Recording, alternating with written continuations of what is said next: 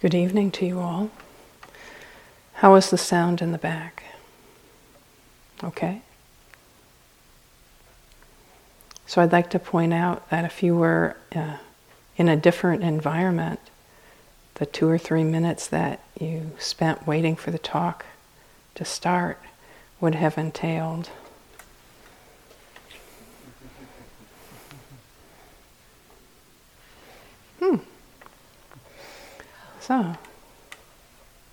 So how's it going out there? Are you at the point where you're wondering why you thought this would be a good idea?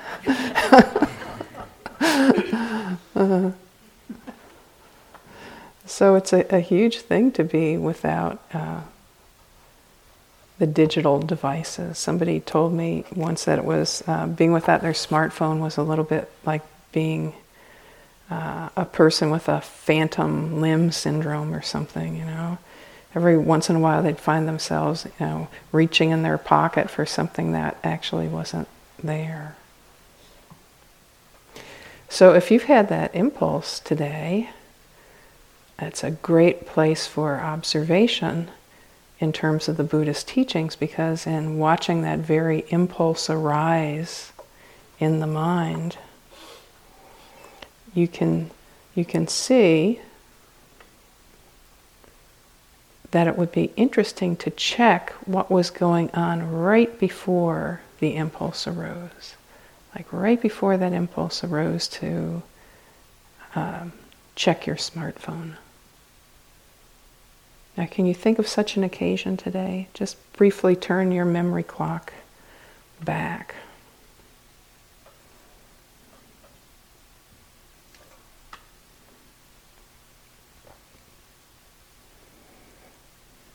So for most people, right before that reaching for something that they could find as a consolation,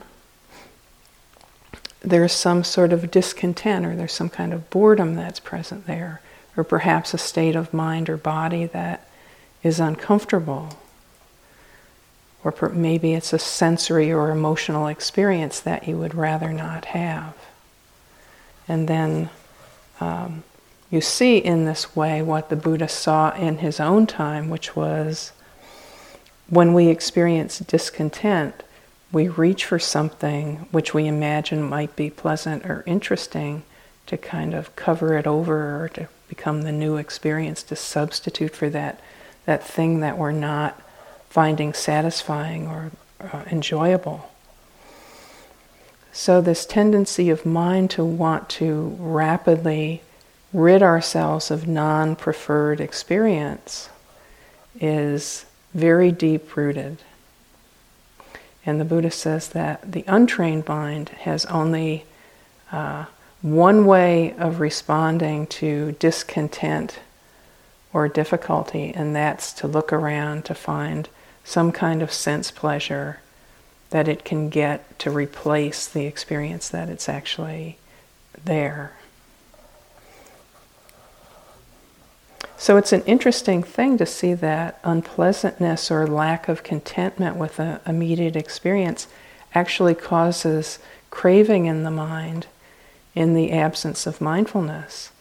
So you can see there's the arising of a wanting of something to be different, or a wanting something more when we get experience of a certain type. And then when the craving is there, we want something particular, something pleasant to arise right then and there in real time. Which is another way of saying we try to make something be different in the way we want it to be. And often we can't do this, actually accomplish this goal of making something different or more to our preferences, or enjoyable rather than boring or neutral or painful or unpleasant, because we don't have that kind of span of control over things. So that then becomes the lead-in to frustration and agitation and maybe some other strategy to get things more to our liking. But generally, we can't succeed with that. Or say we have the situation of having an experience that is to our liking.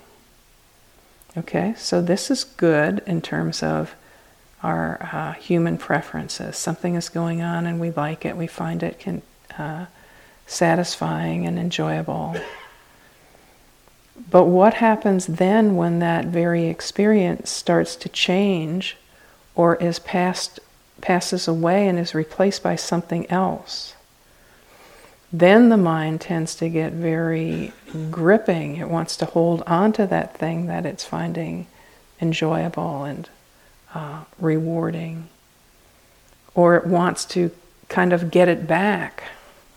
Have you had the experience today where maybe you had a stretch of practice where you could, stay pretty embodied for a while, then all of a sudden the mind was running around doing its mind thing and getting lost here and there and wanting to get it back. I want to get it back how it was, that last sitting or that last walking period.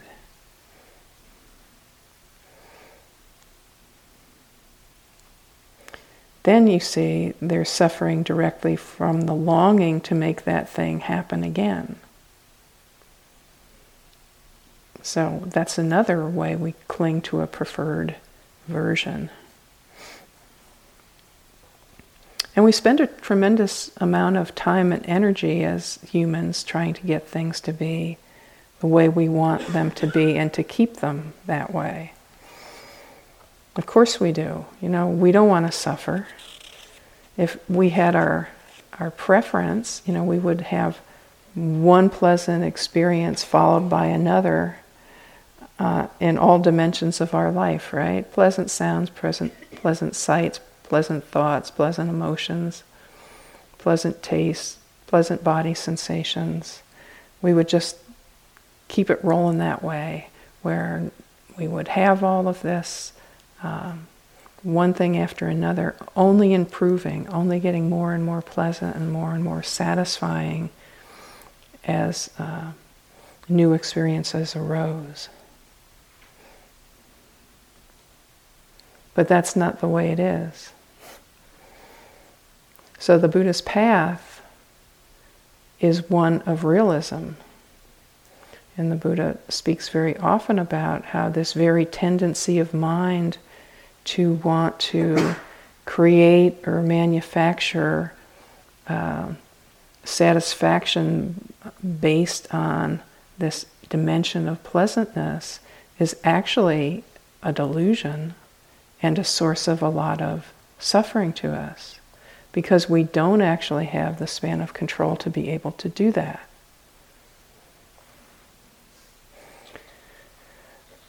We don't want to suffer, of course, and we have lots of strategies to make things so we get what we want and don't get what we don't want. But the problem is it's generally misapplied effort. Now, I want to be clear about time frames here when I'm talking about this attempt to get things to be the way that we want them to be as misapplied effort. So, it is true that we can, of course, set an intention for our life. We can plan things. We know what time we need to get up in order to get to work on time, right? So we know we can front load certain things. If I want to be home in time for dinner, I need to leave work by this time. And if I need to leave work at this time, that means I need to, wrap up my stuff by this time to get to the car, to get to the subway, etc. So that is all true. We do have control, some control in those kinds of ways. And that's part of what's confusing to us. Where we have much less control, however, is in what arises from moment to moment in our immediate experience. In what arises, for instance, in our sight, in hearing, tasting, smelling, touching, and what kinds of thoughts and emotions are actually present. So this is very confusing to us humans, because even though we sometimes have some control about arises in the immediate sense, very often we don't. And if you know anything about how we're conditioned as human beings, this intermittent reinforcement is the most addictive thing to us, right? Circumstances where we sometimes have influence or control. If you were to look, for instance, at some of the mouse studies, where they have, researchers have mice, and they train them so that if they hit a lever, a pellet rolls down a little chute and they get to eat it. So for a while they would train them, you hit the lever, you get the pellet. Then they did the experiment of, well, what if the pellet only comes down once in a while? And they found that the mice would hit the lever, hit the lever, hit the lever, hit the lever, hit the lever, right? Or if any of you have ever been to a casino, and either yourself or someone else, have had a run with cards. You have a run where you're winning and then you start to lose. And so what is the reaction for most humans? It's like, well, you just kind of try to get it back, try to get it back, try to get it back. So with these conditions of intermittent influence and control, the tendency is to increase our efforts to get what we want. But control eludes us, and then we get frustrated and try to find something that's pleasant to paper over the whole situation, right? Isn't this the path to addiction when you think about it? Right. So there's some kind of distress there in the mind. The mind is kind of drowning in the distress. It looks for a way to get out. Oh, let's see, if I drank tonight, or if I, took this particular drug tonight, then that kind of, dampens that experience and replaces it with one that's pleasant. But then again, that kind of fix is a temporary thing, and then you're back the next morning with, some of the same emotions and maybe a hangover and maybe some remorse for what you did the night before. But that whole addictive cycle isn't an aberration for us human beings. It's a kind of vivid illustration of this principle of how our minds tend to work.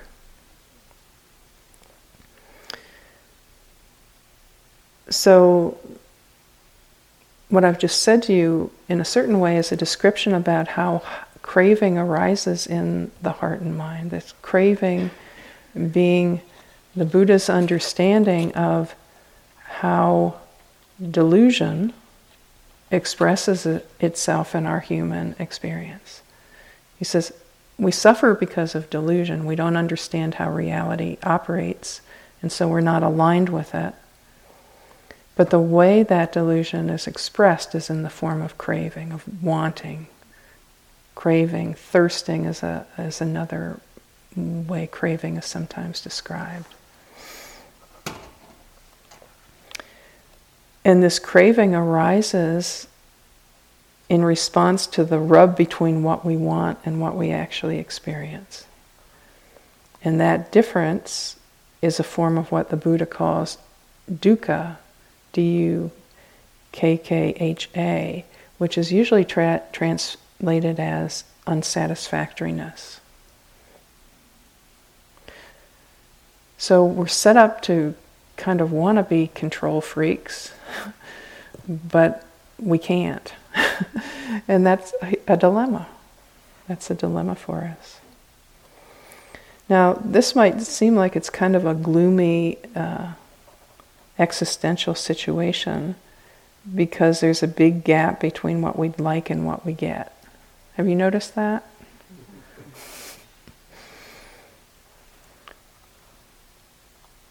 But sometimes in some ways we can actually bridge that gap between what we want and what we get. And in fact, the clearer and the more wise our heart minds are, the more successful we actually are in doing so. So this is a way of saying if our reality testing improves, then we can organize our efforts and our activities much more usefully to try to create happiness and well-being for ourselves and for other people. But what about the other times where we don't have immediate control of what we're experiencing? What then? So the Buddha says that the key to maximum happiness and minimal discretionary suffering is in how we learn to attend to what's present. So I just said earlier that we don't control what we experience most of the time.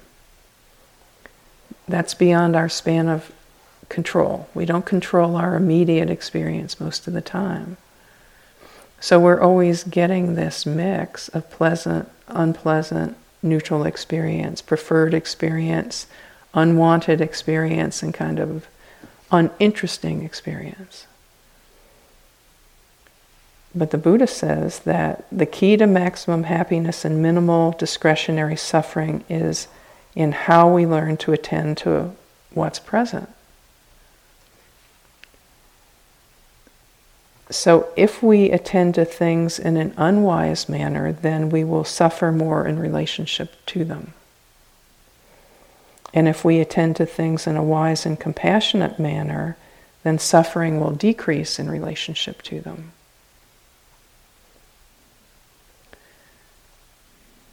So, to get back to some illustrations for you. So take the case where you're in a romantic relationship and the relationship ends. Say you're the dumpy. We've all been there. Most of us anyway. Say you're the dumpy. Now, we all know circumstances where somebody has had that kind of experience where they can't seem to let go, right? They can't seem to let go of the person, they can't seem to let go of their emotional distress in relationship to the person, they can't seem to accept what's happening, they can't move on from it. So that's a kind of macro example of this tendency of mind to be in a state of clinging and the kind of suffering that can come from that. Okay? And usually the cure starts to happen for a being in that kind of situation where on some kind of level they finally accept it's gone and this is the way it is. This is the new reality, right? And make some kind of adjustment to that, right? Begin to surrender to the truth of this relationship is over, say. And this is how it is. And now my life is like this, and now this is where I need to attend. Not being lost in, fantasies of the past or thoughts of distress about the future or all the rest of it. But it's through a kind of realistic acceptance of the truth of what is there, and then using and deploying the resources of the heart and mind for that new reality that's being experienced in the present to be okay. To be okay.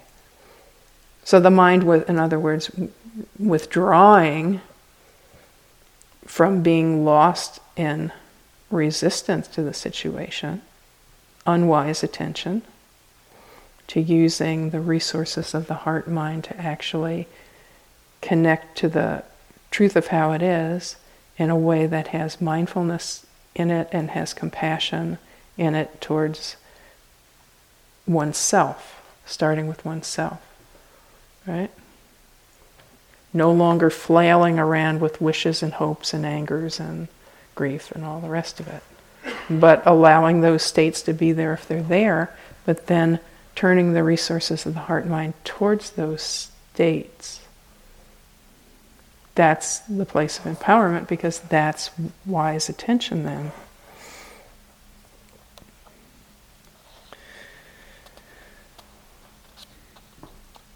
So the Buddha talks a lot about impermanence, which is usually translated, usual translation of this Pali word called anicca. It says, all compound things have the nature to pass away. Well, what's a compound thing? Well, the Buddha would say anything that you can experience is a compound thing. And what does that mean exactly? He's saying that things come into existence because of causes and conditions. You know, we came into existence because our father and mother, you know, had something going on there, and, you know, then there's us, and, you know, we look like this because of our genome, and then our life is such because of these circumstances we've had in our life, and what we've learned from things, and who we've met, and where we've lived, and what our nutritional access has been, and, you know, the culture that we grew up in, the home situation that we grew up in.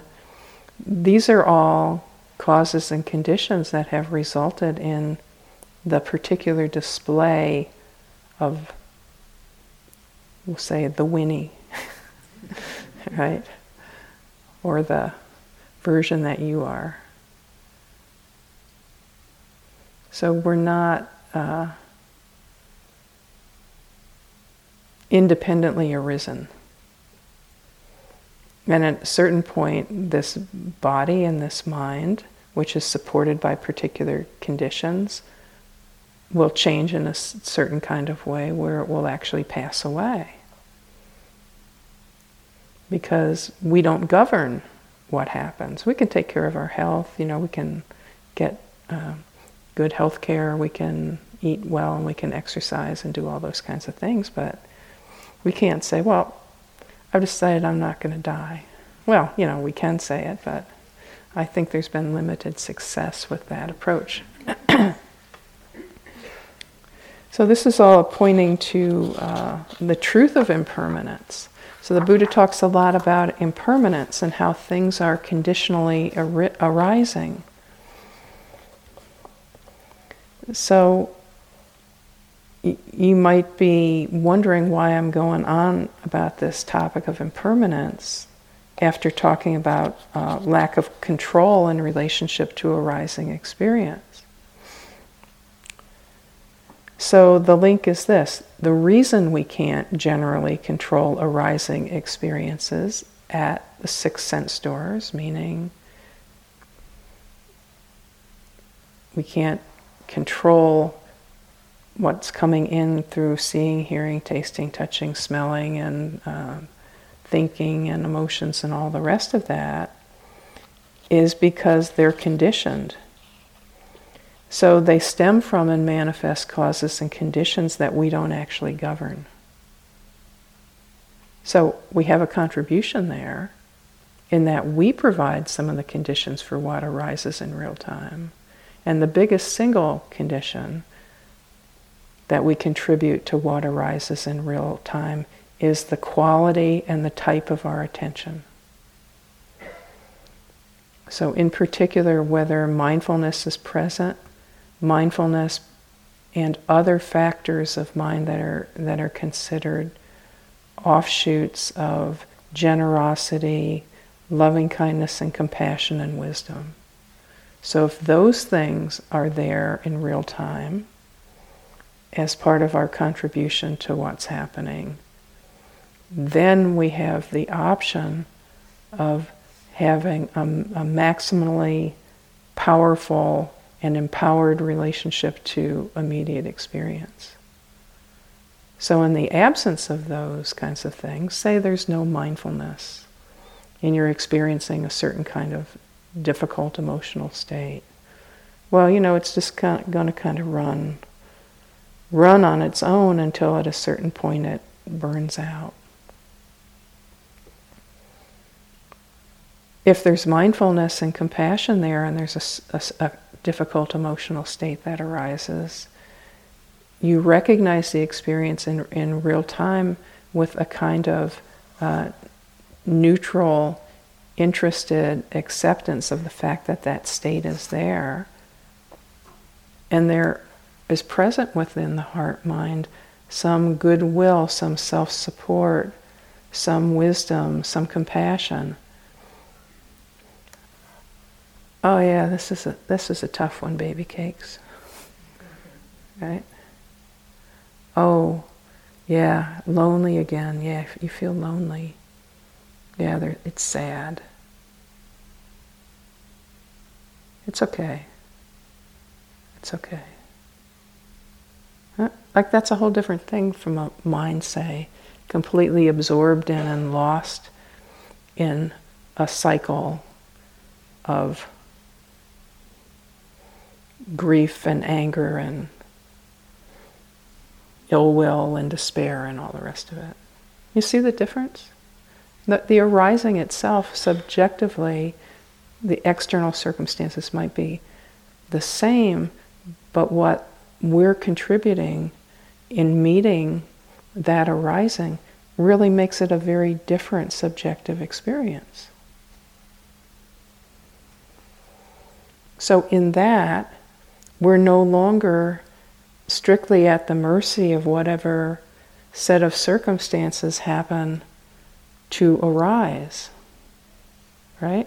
We've got some ground, we've got some grounding in real time and some wisdom in how to recognize and meet whatever arises, whatever is there.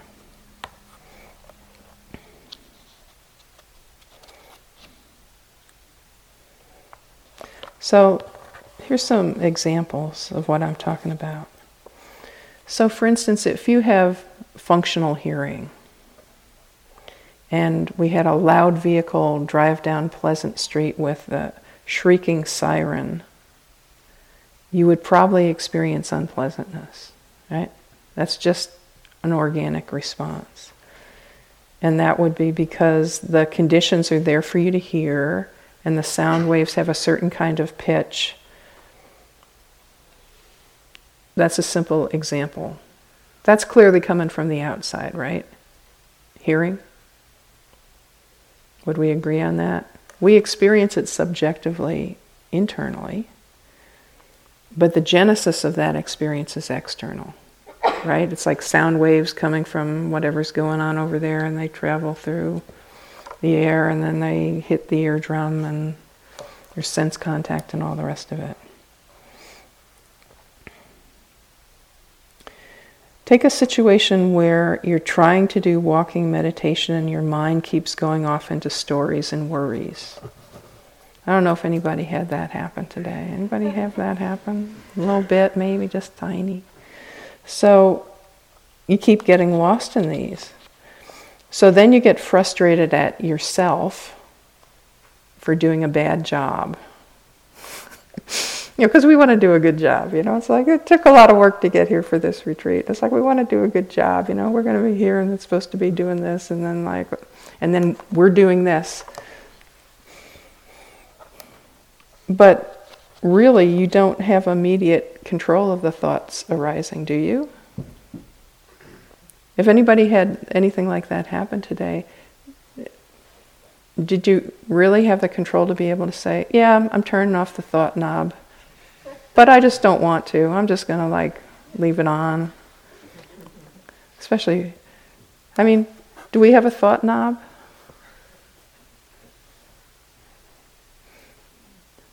rarely. If we could control that, we would have quite a different experience. So if you had that knob, you could set the selector to do not think, and you'd be able to do that. But as this illustration shows, there are causes and conditions that are not, that we do not govern, that are creating that immediate experience.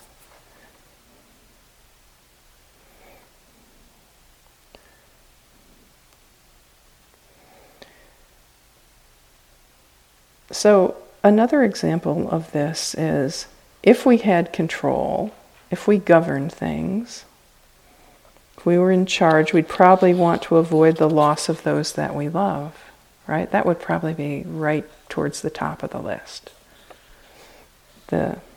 Or the loss of things that we love. And, we can do things in real time to support the people that we love and to care for the things that we love, but we can't control the situation. We can't make things permanent which have the nature to change and pass away. And we'd like to do that, we want to, but we can't. So then what to do about this all? So the Buddha says that the path to maximum happiness is learning to work directly with the truth of impermanence. So he says it's really important to actually turn the mind into the truth of this way that reality is. To actually incline the mind to be willing to check out whether indeed everything is impermanent, to incline the mind to be willing to recognize impermanence and these limitations of our span of control, and then having checked that out for ourselves, find the wise angle of approach to the implications of that. So this means recognizing that change is actually woven into the fabric of reality, and that things arise and manifest conditionally and exist in a form determined by the conditions which are manifesting. So to get on board with that truth, which is often an unwelcome truth because we would like it to be otherwise, at least sometimes, right? But to get on board with the truth and let it inform us at a deep level of the heart and mind allows us to be wise in how we relate to things that happen. So this would mean on a deep level we can learn how to do a few things. One is to not waste energy and effort in trying to control what we can't. There's a whole, in the 12-step program, there's a whole prayer reflection around this. So the kind of clinging and resistance in trying to control what we can't is the actual definition of suffering. And this arises from delusion and not knowing the nature of reality and how things are. So the second point is that we develop what's called wise attention to what is actually present. I remember this poster from back in the 60s that I saw hither and thither in that era, which was a long-haired, bearded renunciate doing a one-legged yoga balancing pose. So he was standing on one leg and he had the other leg, crossed over, and he was standing on one leg. Okay, balancing pose. Then he was doing this balancing pose on top of a surfboard. So he was on a surfboard, and the surfboard was on a wave, a big wave. And this guy is standing on it in this one-legged balancing pose. And underneath, there was a caption that said something like, "You can't control the waves, but you can learn to surf." And that's a very direct pointing to what's being discussed here. So to tie this back around to what's going on at the retreat, you're practicing the process of connecting with your real-time experience with wise attention. And you're going to learn how to sustain that attention. Right?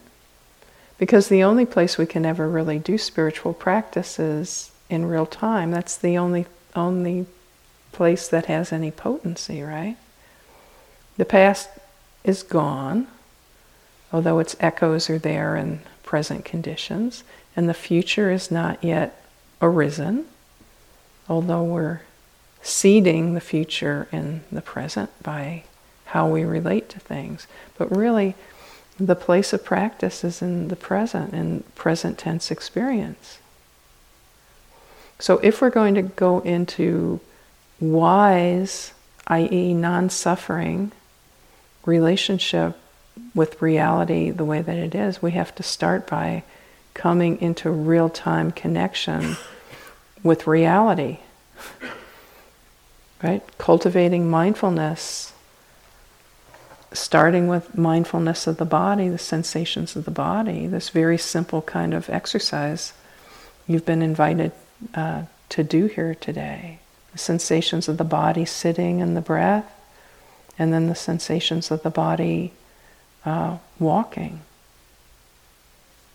Learning how to bring mindfulness and care to that is the beginning of the process of breaking free from delusion and living in this hall of mirrors of preferences and longings and rejections of what's immediately present. So of course you've wandered off many times in doing this, right? And it's a challenge to come back again and again.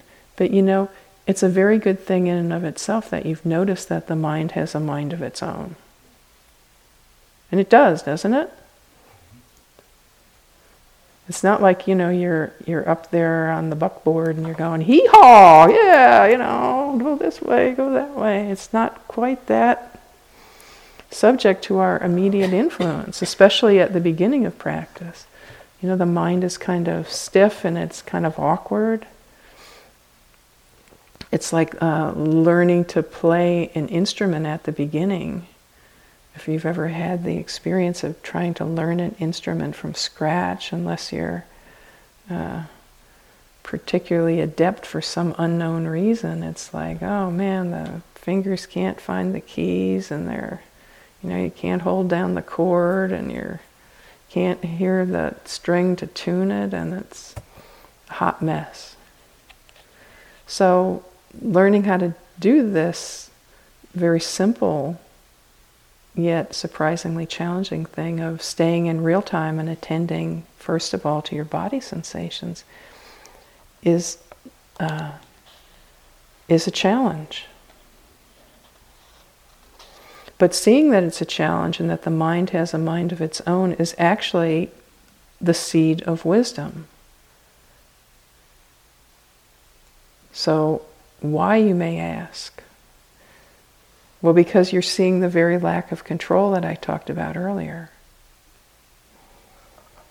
So that's actually potentially illuminating if you relate to that wisely. In a certain kind of way, it makes some of what we experience that we disapprove of less personal. Doesn't it? I mean, it's just kind of like happening on its own. It's like the mind is just like taken off on a tear to think about, you know, what you didn't do before you left home. And it's like you're saying, come back, come back, come back, you know, feel your feet, It's going, screw you. It's like, I got to think about this. It's like, isn't it? It's like schizophrenia in there or something sometimes. So the Buddha talks about how the untrained mind is a little bit like a wild ox or a wild elephant. It goes anywhere it wants to go. It's like off into the fields, eat the tree, down in the water, poop in the pond. I mean, it just does what it wants to do. And in the earlier stage of practices, you really see, okay, it's not so cooperative. It's willing, but it's having a challenge, finding the groove and staying in the groove. This is all perfectly normal. Because as humans, our minds tend to wander around following whatever our conditioned impulses are, and those impulses themselves are conditioned arisings, right? So you might want your phone, or maybe you want to be perfect, you want to have a perfect sitting, or you some kind of fantasy of how it should be. But one of those, if you look at it from the practice perspective, is just sense craving, and the other one is just a diluted idea about what's possible and achievable. This whole idea of perfect, wow, that's an idea.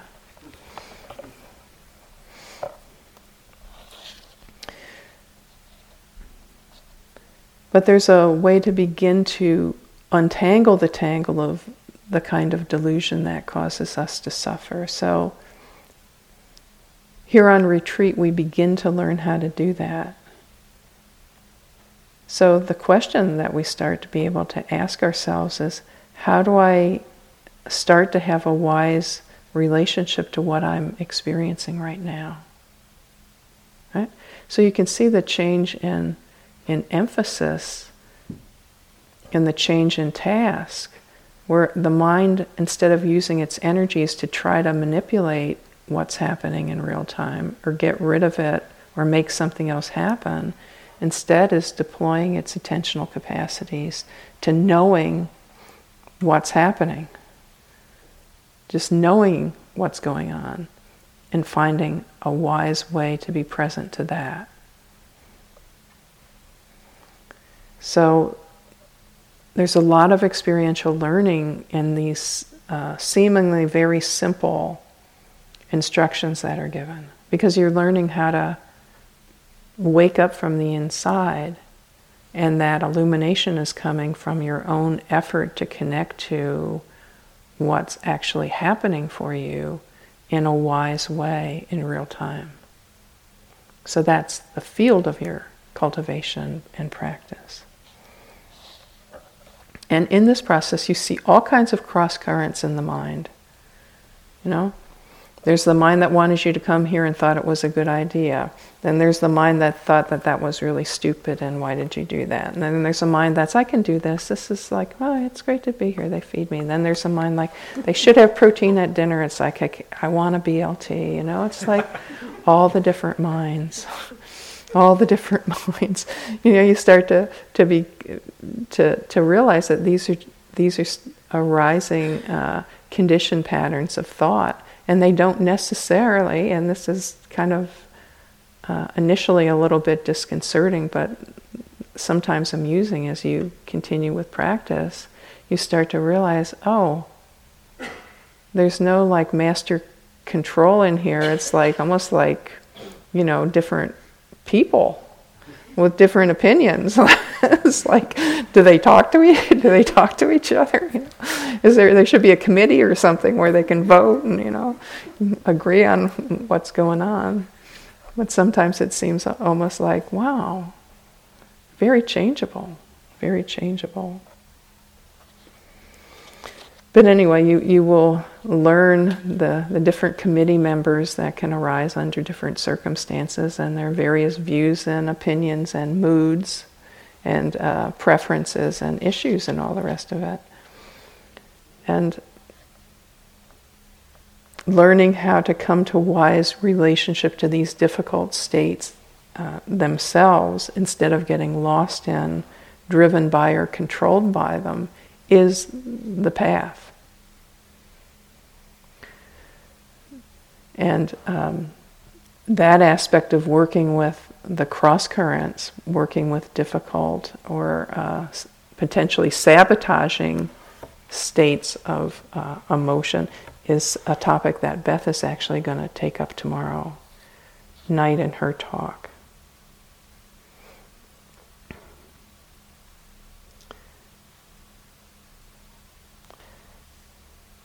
So you don't have to worry about remembering everything that I just told you. So what is useful to you will sink in, and at a certain point, the stuff that doesn't seem to make sense may at some future date sometime arise in your mind with a, oh, that's what she was talking about. So I think that's good for now. So may the many wholesome seeds of the practice that we've done today be a cause and condition for our own awakening and that of all beings everywhere, without exception.